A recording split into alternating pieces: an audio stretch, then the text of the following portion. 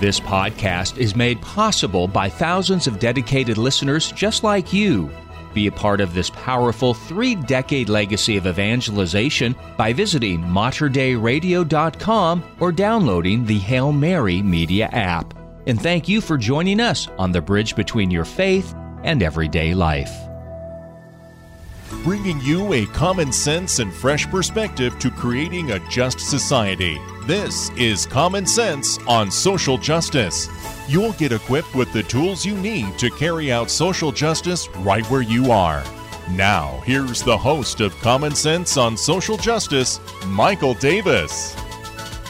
And thank you so much for joining us today. Our third and final episode with David, who is speaking to us about religious persecution, sharing his life story, which I've been very inspired by. I hope you have as well. And as always, we want to give you the tools so you can do something about injustices right where you are and help create a just society right in your own neighborhood, in your own area. And that's the purpose of this final episode, is David and I are going to give tools, practical things that you can do to help out right where you are. But as we begin, David, and welcome back. Thank you. Do you see hope of an end to religious persecution? That's a good question. Seems like there is no hope for that. Yes. But no, I don't think if we can give up, even though it seems like it, that there is no hope stopping that. But I'm sure time and education would tell. Mm-hmm. Yeah. Yeah. And keeping that hope alive. And we'll talk more later in this episode, because I know a point you brought up in our meetings together, it was very valid, where the starting point is. And that was a challenge, definitely to me. Now, let's have a conversation with each other about something that's kind of a tough subject to approach. That is, what's the root cause of religious persecution? I believe firmly that if you want to really stop something, you got to get to the root of it. Like if you got weeds in your yard, you want to get to the root of those weeds, not just clip the top of the weed off. And what do you think? Let's just have a conversation right now. What do you think is the root cause of religious persecution? Wow. I don't think if anybody knows that. Doesn't seem like it is clear, because any pockets of people and extremists can choose something that they want to fight against. Yeah. And they don't have any explanations why they want to fight. And a lot of us don't even understand why there is such a thing. Yeah. Yeah, and I guess you're right on. I think it may be power, but it's not necessarily just power. It could be anger, and it seems like you said, different reasons. Like Hitler blamed the Jews. He ended up blaming Russia and Poland too. It seems like the terrorists in the Middle East blame America. So it's always changing, I guess. For that. I guess for me, you can let me know what you think, as part of it is we see ourselves as separate. We fail to see the unity between us as humans. And so we see the other person as other than me. We're made in God's image, but I may not see you that way. You're just another body to dispose of at will. Yeah. That's a tough one. So maybe it starts here in the heart. Definitely. Yeah. I was wanting to bring it home here to America. And I know we have listeners that listen in other countries. You can apply it to your own country. But I know in America, there's been religious persecution, even though we're known as a nation that accepts all religions. The fact is, the Mormons have a very high population in Utah and Idaho, simply because the U.S. government exiled the Mormons to Utah. The Catholics in the 1800s had their homes taken from them for being Catholic. They had their jobs taken from them. You have groups like the Knights of Columbus, Father Michael McGivney, who arose to help meet the needs of those families who had lost their jobs, homes. You have Catholics being deported to Europe. So it's not like America has been innocent throughout history. We've had our share of religious persecution here, but now it's a little bit more subtle. As I talked to you before, like a snake sitting in the bushes that you don't see, and it's too late when it strikes. It's a little bit more subtle now. Maybe people don't get hired for a job because of their beliefs. They're not told it's because of that reason, but that's the reason why the employer chose it, which is why we have laws against that. Maybe people are distanced in a neighborhood because of their religious beliefs. It's more subtle, but it's just as dangerous because it still creates that same separation. But what are some ideas you have of how people can create an environment of religious justice where they are? Well, other than the religious by itself, I think important thing is that we are all human. Mm-hmm. And we need to look at each other regardless of our belief system, nationality, or color, and try and come up with ideas that how we can actually create unity. We cannot accept others to do it for us. It starts from every single person out there, ourselves, and it starts from in our own heart, and then it expands to, family members and relatives and neighbors. Yeah. Now, I'm going to ask this before we get into a deeper discussion on the practicalities, but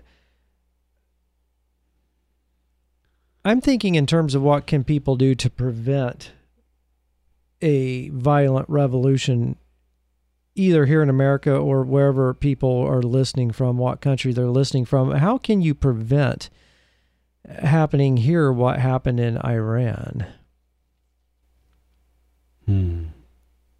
That's another good question that it is difficult to answer. But I believe that the roots of all issues start from not accepting each other.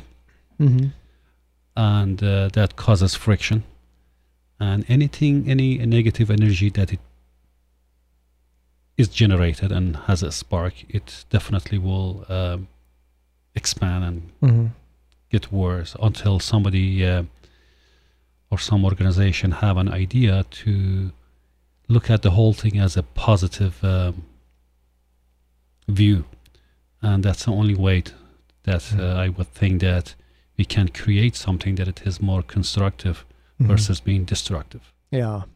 Now, I want to digress a little bit. So before the revolution in Iran, what do you see any mistakes that the Persian people may have made that could brought on this revolution? Well, I was very young, as you know. Yeah. But I heard that there is a saying, it says that, you get bored when you have too much fun. Or you hate it or something. Yes. That's what was happening there. People just had everything, all the technology anywhere on the planet Earth. We had it in Iran. Lots of money in the country, not a problem. So they thought, this is what I heard, that they thought that if they change the country government into something else, they may even be more successful and have more wealth or be more free. I don't know what other freedoms what they were lacking. Yeah. That's right. Well, it seems to be here in America. I hear, as I watch the news and hear people talking, it seems that people are even having that same conversation here. People are clamoring for a different form of government that will be better than the one we have now. But you're saying they thought the same thing, only to end up with a nightmare on their hands. That's right. I think because anything like this happens is then it goes south is because they don't have a proper foundation. Mm-hmm. They need to know, we all need to know, even in our personal life, that what is the foundation of our life. Mm-hmm. What are we trying to promote, and what do we like to see out there? Whatever we want to see out there, we need to be it first to generate that. Otherwise, if we will be always expecting others to do it for us. Oh, yes. And I think that's where we get in some trouble, too, looking to the government to do things for us. And then that's when the government loves to take over, more than willing for the invitation. Now, I don't like the term religious tolerance. I hear that a lot, religious tolerance. I don't like the term religious tolerance because it sounds like I'm just putting up with your views. I still think you're an idiot, but I'll put up with it. What do you see, David, as the difference between religious tolerance and true religious justice? Well, as you explained, tolerance means that you see another person having a different belief or having a different nationality or color. Deep inside, you don't really like them, but you just tolerate them for the time being. And that's not really good. That's not going to generate any positive energy. And what was the second word that you mentioned? Religious justice or acceptance. Acceptance, yes. Versus acceptance is something that you truly and with your heart do believe the difference that there is between you and somebody else and accept them for who they are and what they believe in, which is a lot harder to accomplish. But if you do get to that point, it just makes it so much easier to be okay and be in a society where you accept everyone. Yeah, and I have friends and family from all different kinds of faith traditions and religious views, political views, whatever. Then the way I've come to accept them is I've stopped asking the question, what do you believe, change the question to why do you believe it. Once I've learned why somebody believes something, then it helps me understand that, oh, they're not a jerk.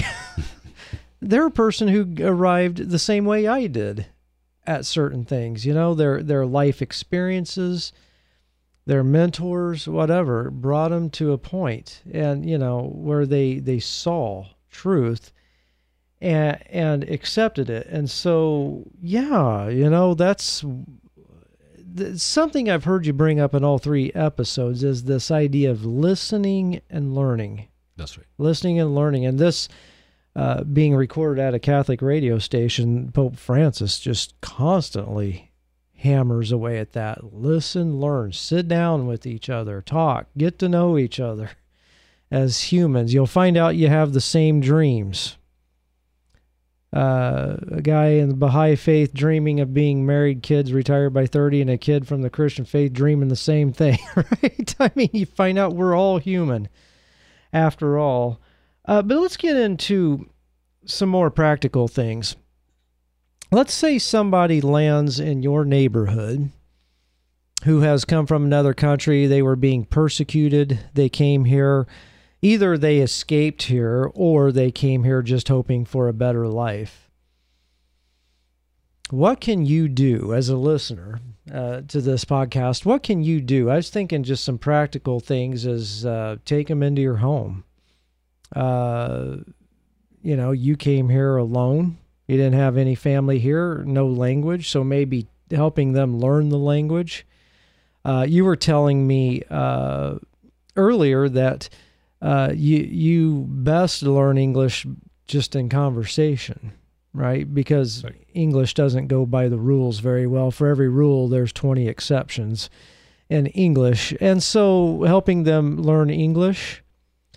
What are some other practical things maybe that helped you or that you wish had happened when you came here? Well, for me personally, I wished if I did know the language better when I came to the United States, I probably would have been more successful than taking me, several years to learn, then feel comfortable so I can learn things. Yeah. I was thinking too, an idea we were talking about earlier when we arrived here today. We were just talking in the back room, and we were talking about the idea of people having a dinner at their home and just getting people in their neighborhood that have different views, different religious backgrounds, maybe come from different countries, just sitting down at dinner together, just hanging out, getting to know each other. But definitely when somebody lands here, they do not know anything. I'm helping a young woman in another country migrate to America. I'm not helping her physically migrate here, but just giving her guidance because she really wants to figure it out on her own. But what I've realized in the conversations I've had with her is that she doesn't have a clue about America. The things I take for granted, she doesn't. Even when we'll do Zoom meetings with each other, I noticed with her English, I have to correct her English to try to understand what it is she's trying to say to me. She doesn't have any idea how to fill out certain forms, things that seem automatic to me. So yeah, just those little things. And so when somebody comes here, maybe just asking them, where are you stuck? What do you want? That's right. Tell me the little things. How do I get a job in America? How do I people who've lived here all life, we know how to get a job here. May not be able to know how to land a job, but we know how to go look for a job. Yeah, just those little things. How do you apply to university in America? Yeah. Well, I would, first thing I would do if I have a neighbor who is just new to the country, well, first of all, I will welcome them and explain to them about all the opportunities that there are in this country to, develop life and making a better future here. My encouragement to a lot of newcomers have been that you need to learn the language first. If you are not learning the language, it is going to be very difficult for you to communicate and get a job that it requires a lot of details on things that if your boss explains to you and you don't get it, makes it difficult. So first thing you need to do, learn the language well and use the opportunities. I have seen people who come to this country, but they don't use the opportunities. Either nobody encouraged them, or they didn't know about it, or they didn't want to. Yeah. I personally have taken over that, and I always check with anyone who I meet that they're new to this country.